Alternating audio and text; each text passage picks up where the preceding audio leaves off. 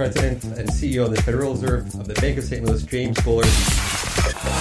President and CEO of the Federal Reserve Bank of Philadelphia, Pat Harker. And yet we're hundreds of basis points away from our target. Welcome to our Behind the Markets podcast. I'm your host, Jeremy Schwartz. Alongside my co-host, Wharton Finance Professor Jeremy Siegel, we tackle market trends each and every week on SiriusXM's Wharton Business Radio Channel 111. Enjoy this week's show. I'm your host, Jeremy Schwartz, Director of Research at WisdomTree. My co-host is Wharton Finance Professor Jeremy Siegel. He is the author of Stocks for the Long Run and the Future for Investors.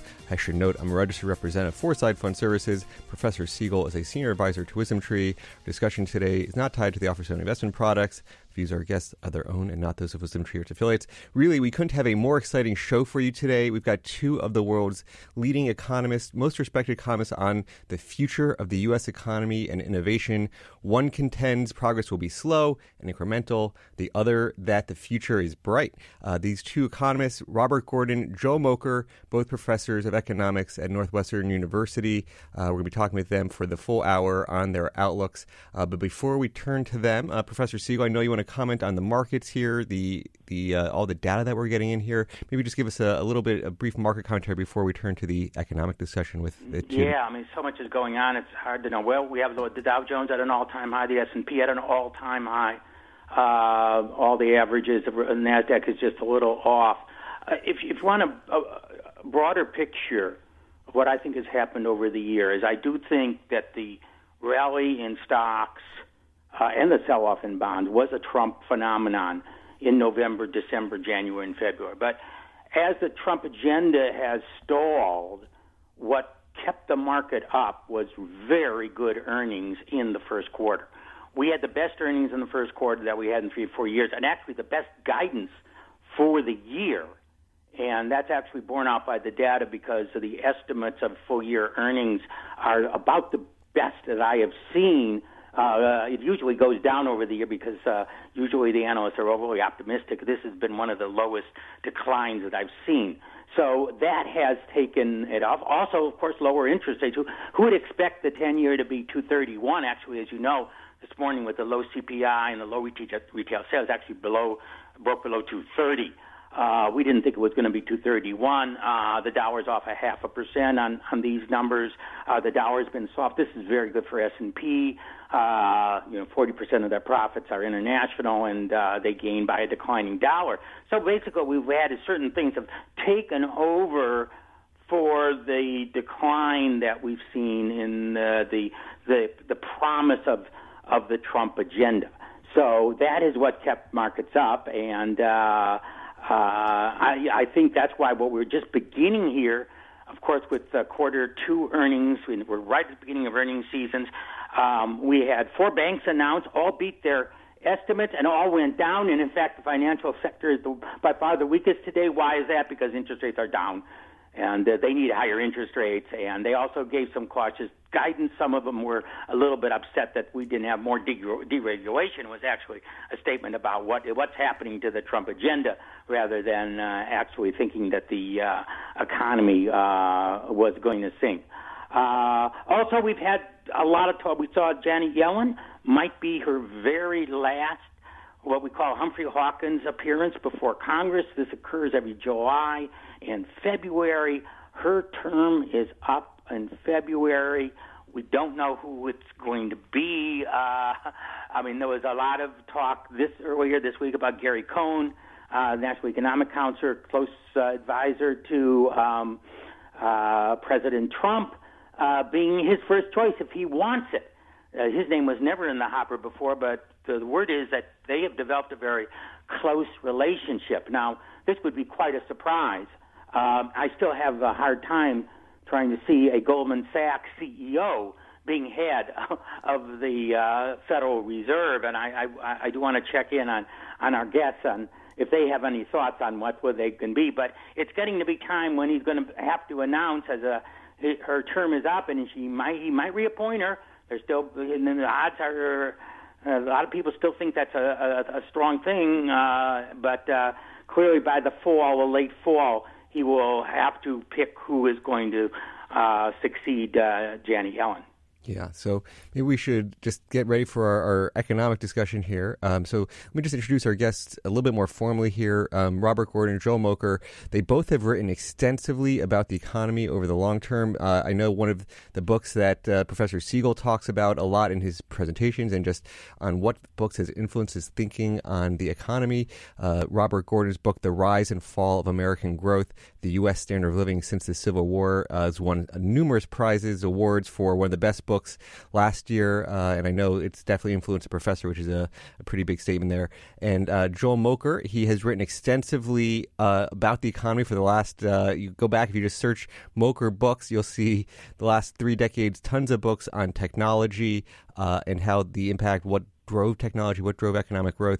His latest book is A Culture of Growth, just published last year by Princeton University. So he's also one of the most written authors on the economy. So we're really looking forward to hearing this bull-bear. Professor, I know you always get on a bull-bear debate on the markets. Here let me say a few words on this. By the way, I read both Robert and Joel's wonderful discussion before the Chicago Council on Global Affairs. It took place late last October and reported very well. Just anyone can certainly Google it and find it. Kayla Stoner did a very, very good summary, both verbal and written down of that.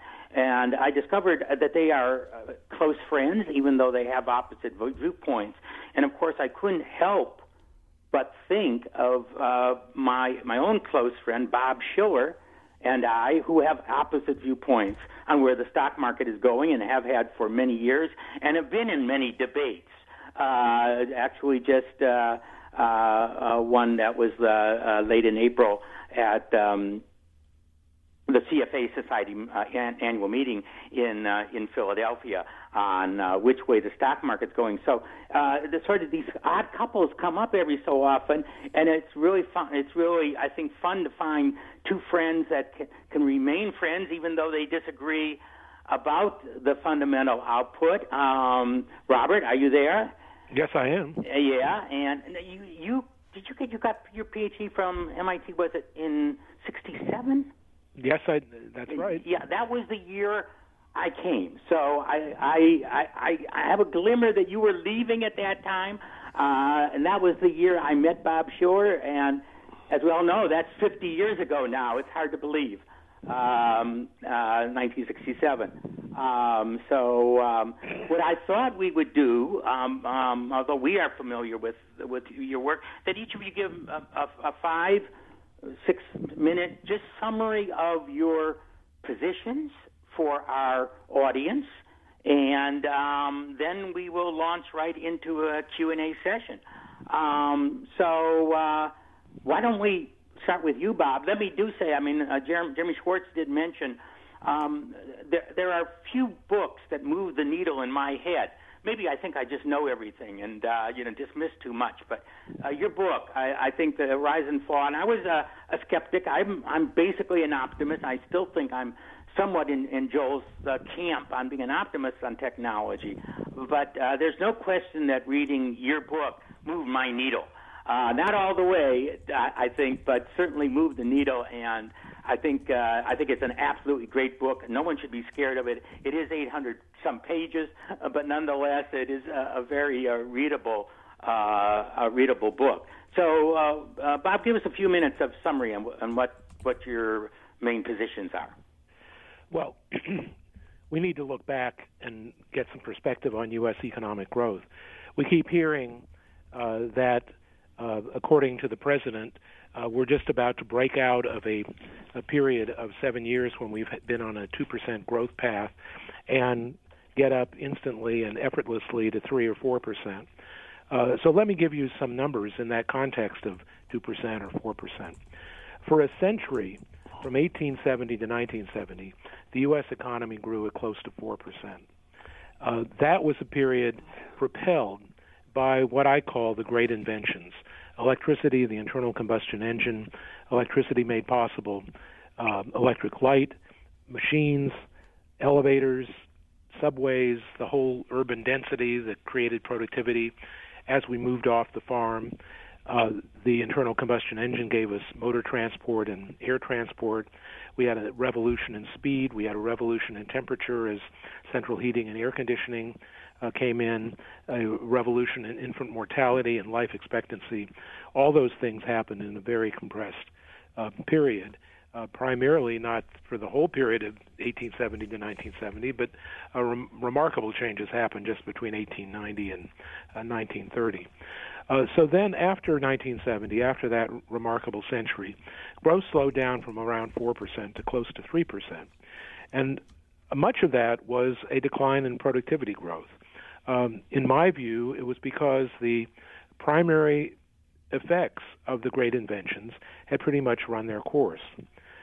Growth didn't fall off as much as productivity did because we had very rapid growth in the labor force in the 1970s, 80s, and 1990s, not only because of the baby boom teenagers who came into the labor force in the 1970s, but also because that period in the late 20th century was that main period of women entering the labor force, going from homework to market work. Now, after 2006, we grew about 3% from 1970 to 2006.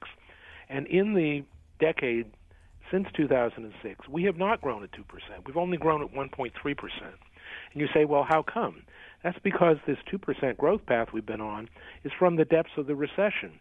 It's a period when we've been using up the labor supply made possible by unemployment falling from 10% to 4.5% as it is now. So our growth path over the last decade has only been 1.3%, well under half of what it was over the previous 35 years. You're talking about total real GDP. This is not a productivity number. That's right. This is total real GDP grew only at 1.3% since 2006. And if we look at why that big slowdown occurred, it's about half in hours of work. Part of that is baby boom people are retiring and slowing down the growth in the labor force as they move out of the labor force. We've also had a substantial decline in the labor force participation of prime-age men and women. Comparing 20 of the developed countries, the United States ranks second from the bottom in male labor force participation of prime-age people and third from the bottom in female participation. We could talk later on about why. But this decline in the growth of labor input is half of the story of slower GDP growth, and the rest of the story is slower productivity growth. Now, in my view, the big reason why productivity growth has slowed down so much in the last 10 to 15 years is because the computer revolution, as powerful as it was in moving business methods and procedures away from paper and calculating machines and typewriters to flat screens and the internet and software programs with spreadsheets and word processing, as powerful as that was, the main impact of it on productivity occurred in the late 1990s and first part of the decade of the 2000s. By 10 years ago, the American office was pretty much set up the way it is now, with reliance on desktop and laptop computers. We can talk later about the smartphone and what difference it's made. But in my view, we've had, in much of the economy, education, healthcare, retail trade, much of office work, we are basically operating at the same methods that we did 10 years ago, and that's the fundamental underpinning of why productivity growth has slowed down so much. So I'll stop there as just with this background, and then we can delve into any of these points as we I do, remember. I mean, I was growing up in the 50s. You were, and we compare the kitchen today of the kitchen of the 50s. My mother and the got big a difference is the microwave, of course. Otherwise it's the same. Yeah, but the microwave is about the only thing that's different. But if you go back 50 years before that, my God. Refrigeration, indoor plumbing, electricity. I mean, the changes were absolutely dramatic. Let's. Joel, and by the way, your book, Culture of Growth, which consists, I guess, of a number of, some of them are lectures, but talking about how important that is to productivity. You remain optimistic that we're going to break out of this very slow productivity growth. And by the way, I've been talking about that on our show for several years, that the productivity growth has just been unbelievably low, especially for a period of declining energy costs and a period of cyclical economic expansion from the depths of the Great Recession. Normally, those two factors would accelerate it above there, and yet we've gone way below there, and we're all scratching our heads. Why has it been so, deplorable? So, Joe, why don't you, get your 2 cents in, if we can say? Yes, well, thank you. I just wanted to add to your introduction that not only that Bob and I have remained good friends despite our disagreement, but I actually was the editor-in-chief of the series in which he published his books with Princeton University Press. And in fact, I still pride myself at being one of the sort of instigators or stimulants for him completing the damn book. So I mean, I'm very proud because Bob Shiller was the one that told me to write Stocks for the Long Run. There you go. I've written a couple of academic articles. He said, Jeremy, turn this into a book. He's written many, many more books than I have. I find it much more of an effort, let me tell you. But it was interesting that Bob was a major force in getting me to write that. So there are so many very interesting parallels between you two and Bob and me. Yes. Yeah. So he and I have disagreed about this view of where technology is going, but I think his book is a tour de force as an essay in economic history. But I want to say something about, I've been an economic historian all my life, but I'm going to say something that sort of cuts off the branch in which I'm sitting, which is I think the past, is not a terribly good guide to the future. And my culture of growth really is about the period between sort of 1500 to 1700, and it doesn't say anything about the future.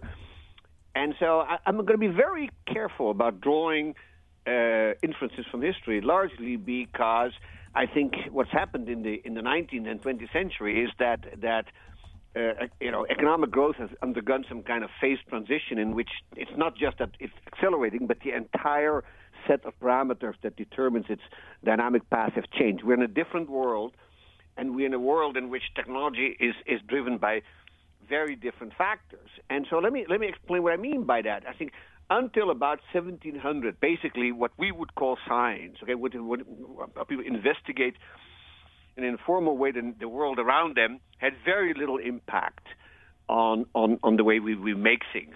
Technology and science were essentially disjoint. And then what you see happening very slowly at first, and then at an ever faster rate, is that science begins to inform technology. And it's unthinkable that somebody would today design and say something like a nuclear reactor sort of by accident or serendipitously, the way things were being discovered before. And so that, of course, raises the question is what's driving science? And that's basically this main source of my optimism, because the way I see the interaction between what I call propositional knowledge, which is knowledge about the world, and prescriptive knowledge, which is how we make things, this is a two-way street. And it's terribly important to understand that not only that science drives technology, but also that technology drives science. And, this actually can be traced back to the 17th century when you look at the great scientific revolution, and you have to realize that what was in large part driving that was new tools and instruments that became available to people investigating nature. So we think about the microscope, we think about the telescope, we think about the barometer, vacuum pump, a whole bunch of things that were basically made by artisans who weren't scientists themselves, but then were used by scientists.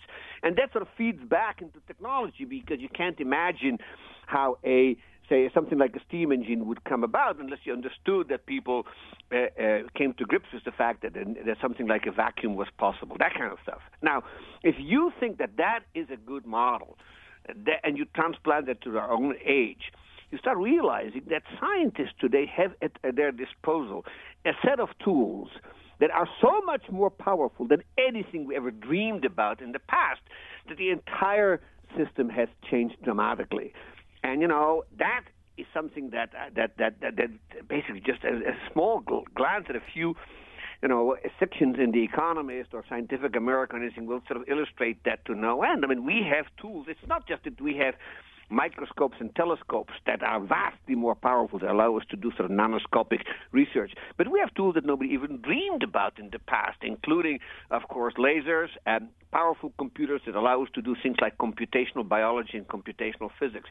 So that part of what's driving technology is so much more powerful today than it was even 25 years ago that I can't see how this is not going to result in a rapid acceleration of technological progress. And so if you buy that story, then you should ask, well, why don't the TFP statistics show that? And there's two remarks I have about that. One of this, I think we should sort of liberate ourselves from our TFP fetishism. We sort of get totally hung up for on our TFP. listeners, total factor productivity, which is really the core kernel of productivity growth, which, of course, sets the standard of living and the real wage. So it is the most important long-run variable probably we have. Yeah. Except that there are sort of two things that are wrong with it, and nobody knows it better than my esteemed colleague Robert J. Gordon, and that is that, TFP and technological progress are not interchangeable. We can have a lot of technological progress without it showing up in productivity, making things that don't enter the national account for one reason or another. And secondly, of course, we can have an acceleration or a decline in productivity that have nothing to do with technological progress, but have to do with other things such as, for instance, the dynamics of competition within the economy, the efficiency by which resources are being allocated, and on and on and on. And there is growing evidence that the slowdown in total factor productivity in the last 10, 15 years that Bob so meticulously documents aren't so much caused by a slowdown in technological progress as much as in the fact that, fewer firms are being born, and fewer firms are entering the industry, and more firms are dying. So the entire competitiveness of the American capitalist system is declining.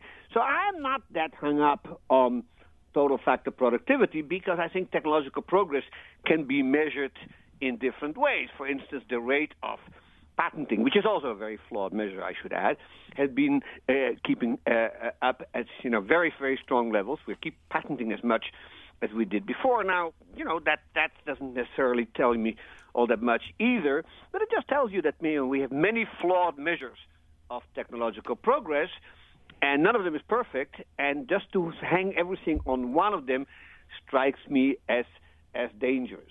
So okay, I'm going to. Let me pause over here. I'm going to get to Bob's response to that.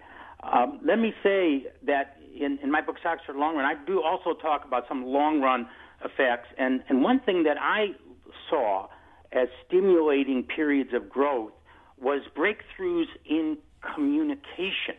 The invention in the paper, second century China. Then, of course, the printing press that we, Gutenberg's printing press.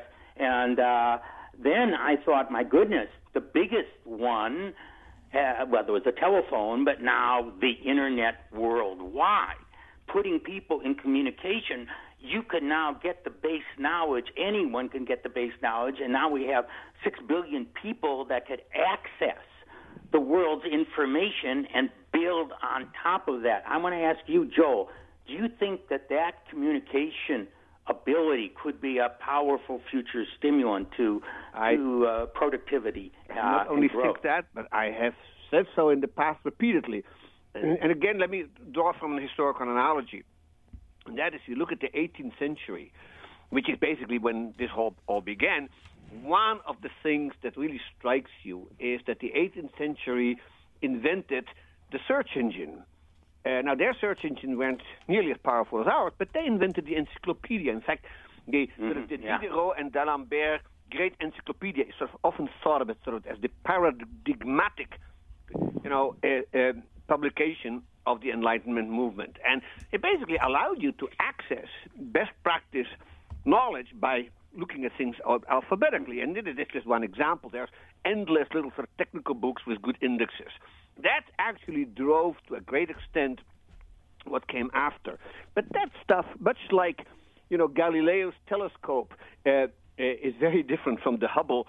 I think the encyclopedia compares to what we have today, which is the internet, in which basically the entire set of knowledge of the human race is being made increasingly available to everybody. And we're not just talking about Wikipedia. We're talking about access to the union of all the scientific journals and magazines that exist in libraries. Now, this is mind-boggling, but what it really tells you is that if innovation results to a great extent from recombining pieces of knowledge that hitherto were disjoint, then this is the key to further progress. Because people I want to get, before we're going to have to take a break in a few minutes, but I want to get Bob's response to that, the potential of the internet, the pooling of information, and of course the fact is that no one has bought an encyclopedia over the last 5 years. That used to be the wonderful graduation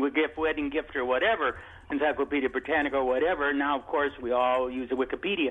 And it's costless. Bob, how do you respond to that? How would you respond? Well, let me step back a minute and talk about the possibility that we're not measuring things correctly. It has always been true that the economy generates enormous benefits and welfare in ways that are not included in GDP, in the measure of our production. Think of the enormous benefit of the transition from the horse to the motor car, the cleanliness of the streets that came with that. Think of the security a mother would have without worrying that there was a 25% chance her newborn baby would die within the first year. Think of the cure of infectious diseases that happen. All of those benefits to humankind that occurred back in the early part of the 20th century were not included in GDP either. So when we look at today's inventions, and particularly the smartphone, the tablet, and all their offshoots and apps, we're getting great benefits from them as well. But they're not included in GDP. And much of the social networking and game playing that the smartphone makes possible is not making business firms capable of producing more or paying higher wages. It's not in GDP for a good reason. As for the potential of free and costless information, of moving from heavy print encyclopedias to Wikipedia, I think that's all part of the revolution that reached its peak in the late 1990s and early 2000s. Wikipedia was invented in 2001. So what I see is the benefits of the Internet have been around now for around 20 years. Windows 95 was, of course, introduced in 1995, and that's 22 years ago. So it's not as if we suddenly have new tools today that are going to create light years of progress tomorrow. We've had great tools for 20 years, and many of the benefits of them have already flowed into the discovery of the penetration of the Internet, especially internationally. We know with the opening up of China, India, we're talking about population in the billions. When anyone there can say, gee, I wonder has anyone thought about this particular problem? Just punch it on the Internet, and, you have brain power working. Now, yes, that was invented 20 years ago, but I would say in the last 5 years, we've really had the spread of this, particularly internationally, and where brain power could be applied on an international basis to some of the toughest problems in the world. Professor, let me ask that we take a quick break here, and then we're going to come back, continue this conversation. We had a pretty good introduction to the ideas on both sides from Joel and from Bob. Let's come back to this conversation. You're listening to Behind the Markets on Sirius XM 111. We have to take a short break. We'll continue the conversation with these two gentlemen, two economic historians here on the future of growth of the economy. You're listening to Behind the Markets on Sirius XM 111. We'll be back after a short break.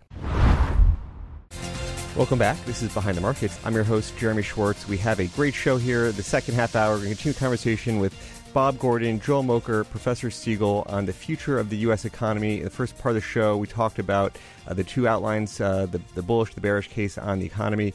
Bob Gordon talked about how the computers, the benefits of the internet have been sort of tapped out. We saw the benefits of the productivity in the 90s, 2000s, and perhaps that's not as exciting anymore. Joel Mokyr is giving a little bit more optimistic case on the fruits of science and technology converging together and really giving us a runway that we haven't seen before. One of the big questions and worries is with some of the latest technology, and always there's labor-saving technologies, but some people, as they talk about this AI and the sort of the future of the robot technologies, is that going to replace the need for labor? And what is, you're both, as you think about the future, is that one of those productivity issues? How do you think about that? Maybe we start with Professor Mokyr on that.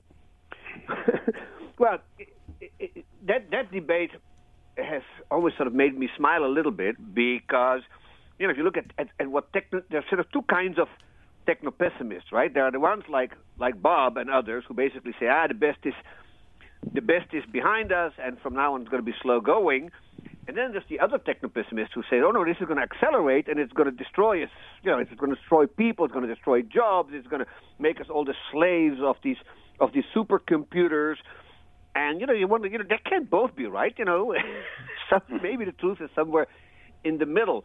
And I think the problem that you are underlining has been around for basically 200 years. In 1821, Ricardo wrote a famous letter to McCulloch in which he basically said, the way labor-saving technology, he didn't use that term, but that's what he has in mind, has been going, very soon nobody will be working. Well, that was 200 years ago. People are still working.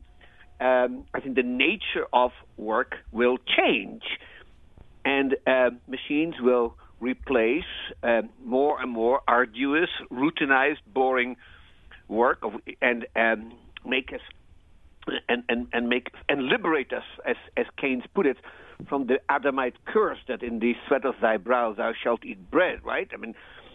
We may, in the limit, and I don't think we're there even remotely, but we may, in the limit, reach a situation where the only people who will work are people who want to work. Now, I think that no economist in his right mind would not think of that as being an improvement, anything but an improvement, because we teach in economics that work is something that is necessary. So, do you think the participation rate will decline further? I think that I'm not totally sure that more the than participation just rate demographic. It's just that people will have enough of what they want, and their trade-off between leisure and work will move in the direction of less hours. Now, there has been that trend, as we know. I mean, there used to be 60-hour work weeks. Actually, most of it went down to, as Bob himself, I think, talked about it. Yeah, but, many decades ago, down to the 40-hour or 35-hour work week. I'll put it this way: that we have now. Do you think that there is a possibility that will decline even further? I think it might well decline, but I think what you will see if the participation rate declines is an increase in volunteer work, which is already a very large sector of the economy. People who do work because they feel good about it and they want to do it, and it gives them a chance of participating in society and meet people and all the other sort of benefits of work. That I think you will see. And then, of course, the big issue becomes how do we actually pay people some kind of citizen's wage? And that's an issue about distribution that everybody's sort of scratching their head over, and I don't have an immediate answer to that. I want Bob's response to the techno-pessimism of, is this going to put a lot of people out of work that do still want to work if we get an acceleration in AI, artificial intelligence, robotics, et cetera? Bob, what's your view on that? Well, I like to start from a paper that was written in 2013 by two economists from Oxford, England, who predicted that in the next 20 years, 47% of the jobs would be eliminated. And we're now 4 or 5 years into their 20 years, and nothing that they predicted has happened yet. Let's look at some of the job categories that they suggest will be greatly reduced. They predicted that over the next 20 years, that 55% of the jobs of airline pilots would be replaced. Well, we see no move whatsoever by the federal regulators to allow commercial airlines to be flown with one pilot instead of two. They suggested that 86% of the real estate agents' jobs would be eliminated, but we still see humans involved in virtually every real estate transaction. They said that 92% of the jobs of retail clerks would be eliminated. Yes, we are moving toward e-commerce, but so far, as of last year, e-commerce only made up 8% of retail trade. So there is a long way to go before all the jobs of those who work in the retail sector are eliminated. So, as you mentioned, there are techno-optimists and techno-pessimists. I always like to reassure my audiences when I come up with the story of slow growth that I expect to continue in the future, that this is good news for jobs, because what we've seen in the last 8 years, the creation of 16 million new jobs, is not a fluke. We will continue to see jobs created rather than destroyed. Let me say, I make the point, and this is a real broad historical point, so maybe Joel will appreciate it. I mean, mankind for its first 99% of existence used to spend all time just hunting for food. Survival was it. There was no free time. Now, at least in the developed world, you could get the minimum to survive working less than 1 hour. And that's been documented, and yet the average person still works for 8 because he or she wants to enjoy their leisure time and have cars and other gadgets and eat food that's far above just minimum nutrition, but that gives them pleasure. So throughout history, we have gone from probably needing to work 10 to 12 hours a day just to survive, to having to work 1 hour, and yet everyone basically that wants to work still has a job. I think actually on the job front, this is as I hear both you and Joel, we're actually all on the same page. That technological progress and productivity do not, in the long run, necessarily mean that there'll be people that'll just be unemployed, starving, and searching for jobs. Let me want to point out, Bob, on what you say.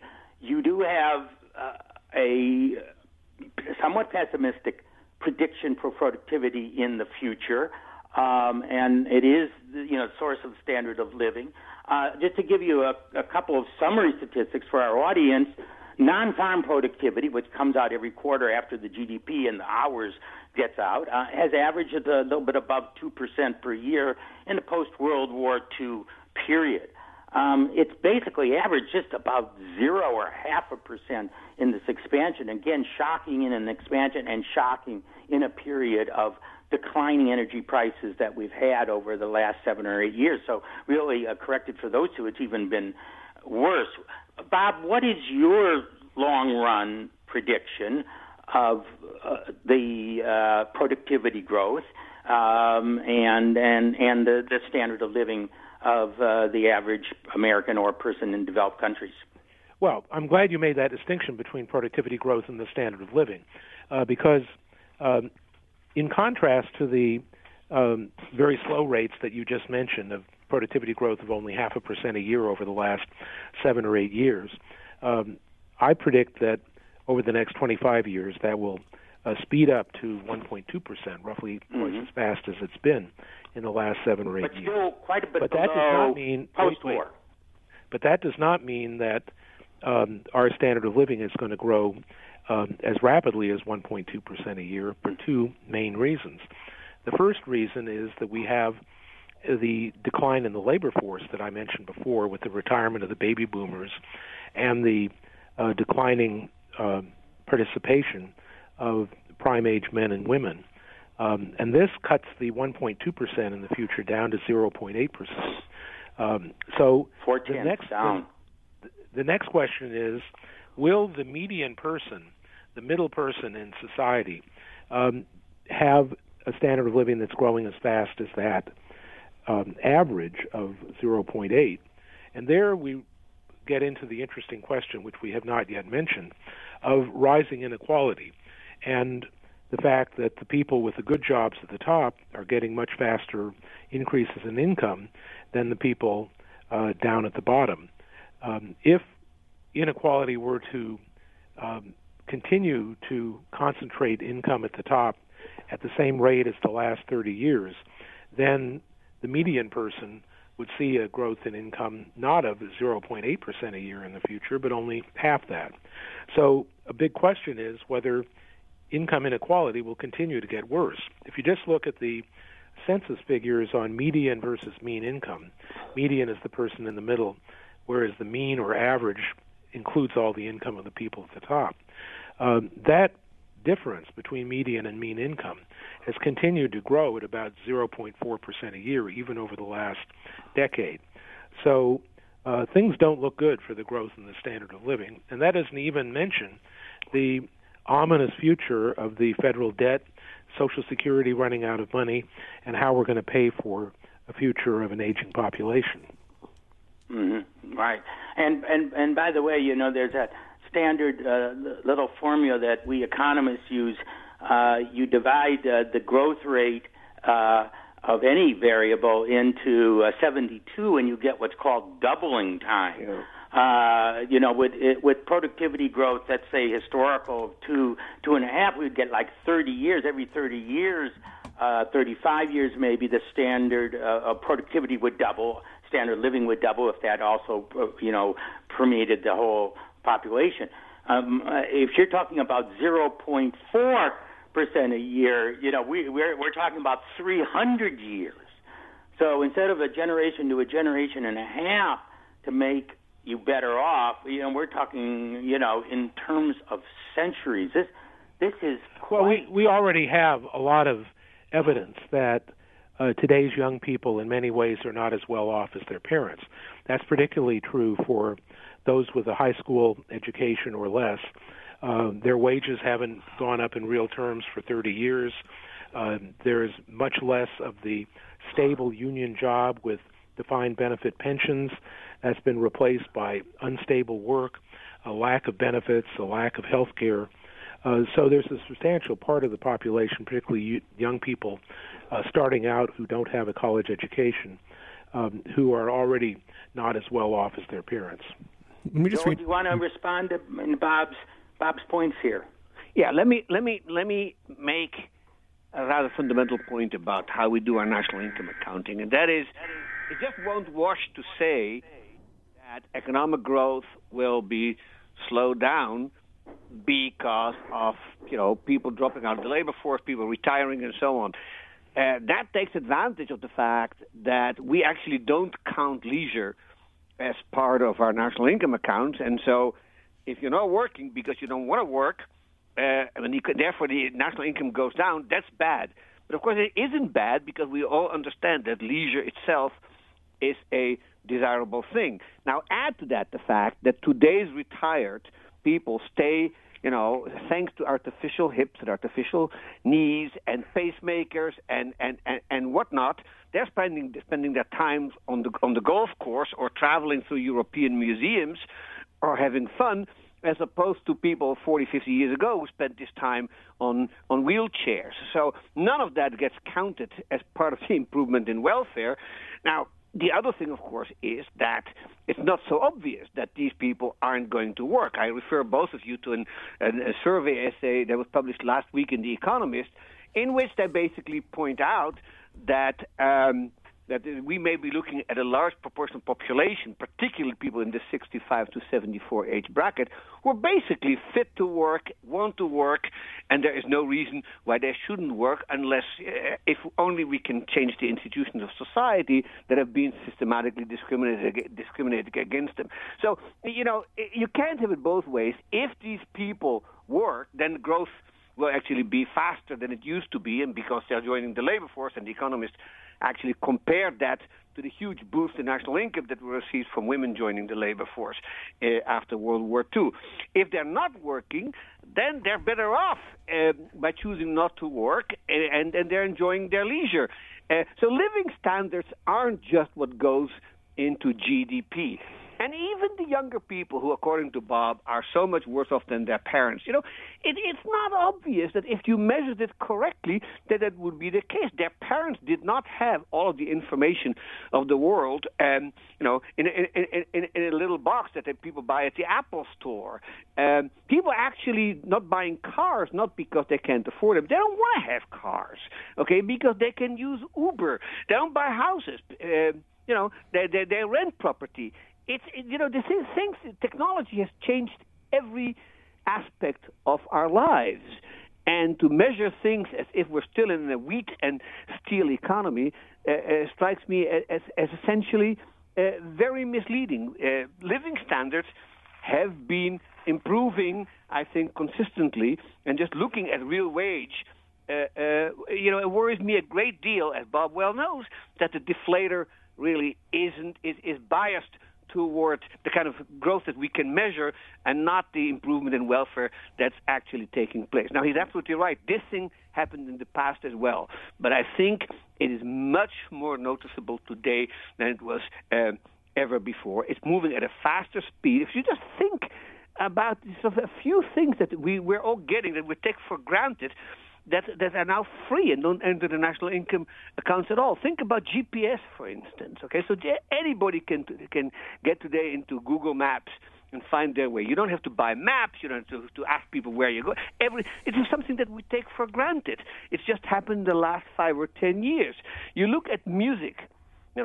The access to any kind of music you can imagine on sites like Spotify and Pandora and God knows how many others. And this stuff is either free or virtually free. All of those things enter into economic welfare, but because they're not being paid for directly by the consumer, they don't enter the national income account. And I think that is accelerating because the digital economy allows us to essentially make these things as cheap as possible. But here I want to make one more point, and that is, Jeremy, you're absolutely right what you said about the Internet. But I do want to point out that technological progress now, and certainly in the next 10 or 15 years, is actually should sort of wean itself from this digital economy fetishism. Freeman Dyson wrote recently that if the 20th century was the age of physics, the 21st century will be the age of biology.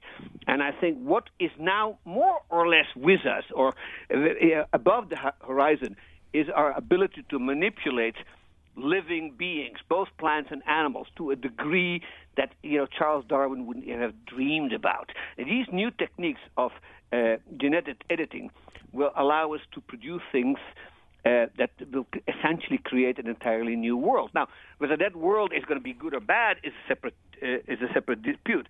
But that it's going to happen, that it is inevitable, strikes me as a fact. We have now developed these Caspis techniques that allow us essentially in 10 or 15 years to design living beings according to our specifications. Let me just jump in here for a second. We have about 6 minutes left, and I want to get to our sort of closing closing thoughts from you. We've talked a lot about just the outlook for the economies. Is there prescriptions that you think where do we need to as a country focus there's a political angle in terms of what policies you think we need, but any sort of, as we think about that 5 to 6 minute countdown, Professor Gordon, perhaps you could start with just any reactions and closing thoughts on the policy side. On the policy side, let's think about the starting point, which is the overall rate of economic growth. We need to anticipate the burden of paying for the older generation, despite Joel's claims that the retired people are going to have all this time and ability to enjoy their leisure. They're not saving enough. They need money to enjoy all that leisure time, and they're not saving up the money. So the future of people retiring at age 65 and living to age 90 or 95 is fraught with fiscal implications. We have to think about that. The most direct solution for the burden of the aging population is more immigration. We currently admit into the United States legally about 1/3 of 1% of our population each year. In Canada, they admit full percent of their population, 3 times as much relatively. If we were to follow Canada with their point system, rewarding people for education, language ability, and job training, we would be able to bring in more capable people, job creators, people who would start new business firms. So I would put at the top of my policy list going totally in the opposite direction of President Trump on immigration. Another problem we have is that one reason that prime-age male labor force participation is so low in the United States is that so many of our citizens are in prison. We have an incarceration rate 7 times higher than most advanced Western European countries. There are many people languishing in prison who should be let out, who are there for petty drug crimes, nonviolent crimes, or who are too old to be a threat to society. We have a massive vocabulary gap for 5-year-olds coming into kindergarten between the poverty population and those in the middle and the upper middle class. We need to devote government resources to tutoring and education that goes down to age of 6 months, not just 3 or 4 years, and focus on the poverty population if we want to have a society in the future that has more equality and less inequality. So those are just some of the places I would start. Perfect. Let me get Joel to just give us 2 minutes. We have less than 3 minutes left. Joel, maybe you could give 2 minutes and give Professor 1 minute to close his thoughts. I agree with everything that Bob said, and I also agree with the fact that everything we currently doing goes against the current administration. I would add 2 more points. The first is that in order to remain competitive and in order to enjoy the fruits that science offers us, we have to be competitive with the rest of the world. We have to have an open economy. We should play the game of globalization because it's the only game on this planet today. And all this talk about America first strikes me as utterly counterproductive.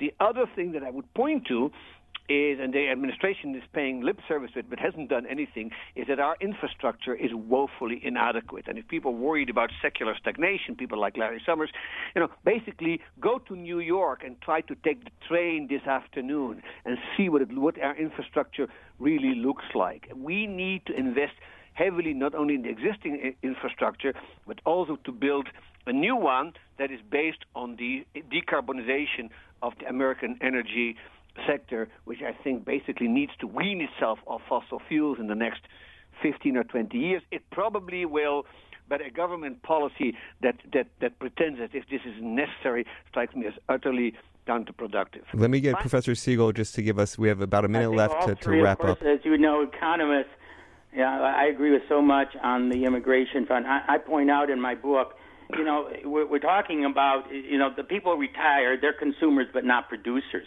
Everyone can't be, retired half their life, and who are they going to depend on? And I bring out how important trade is because outside of China, which instituted its one-child policy, the rest of the developing world is a very young world. I mean, India, average age 25, 30, Africa even lower. If they grow quickly in productivity, they're really the only source of the providers, the producers. If we want to retire and be consumers, as we're growing older, and pointing out some of the problems that Bob mentioned. So if we isolate ourselves, there's no way we can have a retirement period that people are dreaming of. Living to 90, 95, and retiring at 62 when Social Security starts. That just Professor, we're out of time. What a great conversation. We had Bob Gordon, Joel Mokyr, professors of economics at Northwestern, Professor Siegel. We'll be back next week. Thanks, everybody, for listening. You've been listening to Behind the Markets and SiriusXM 111. Have a great week.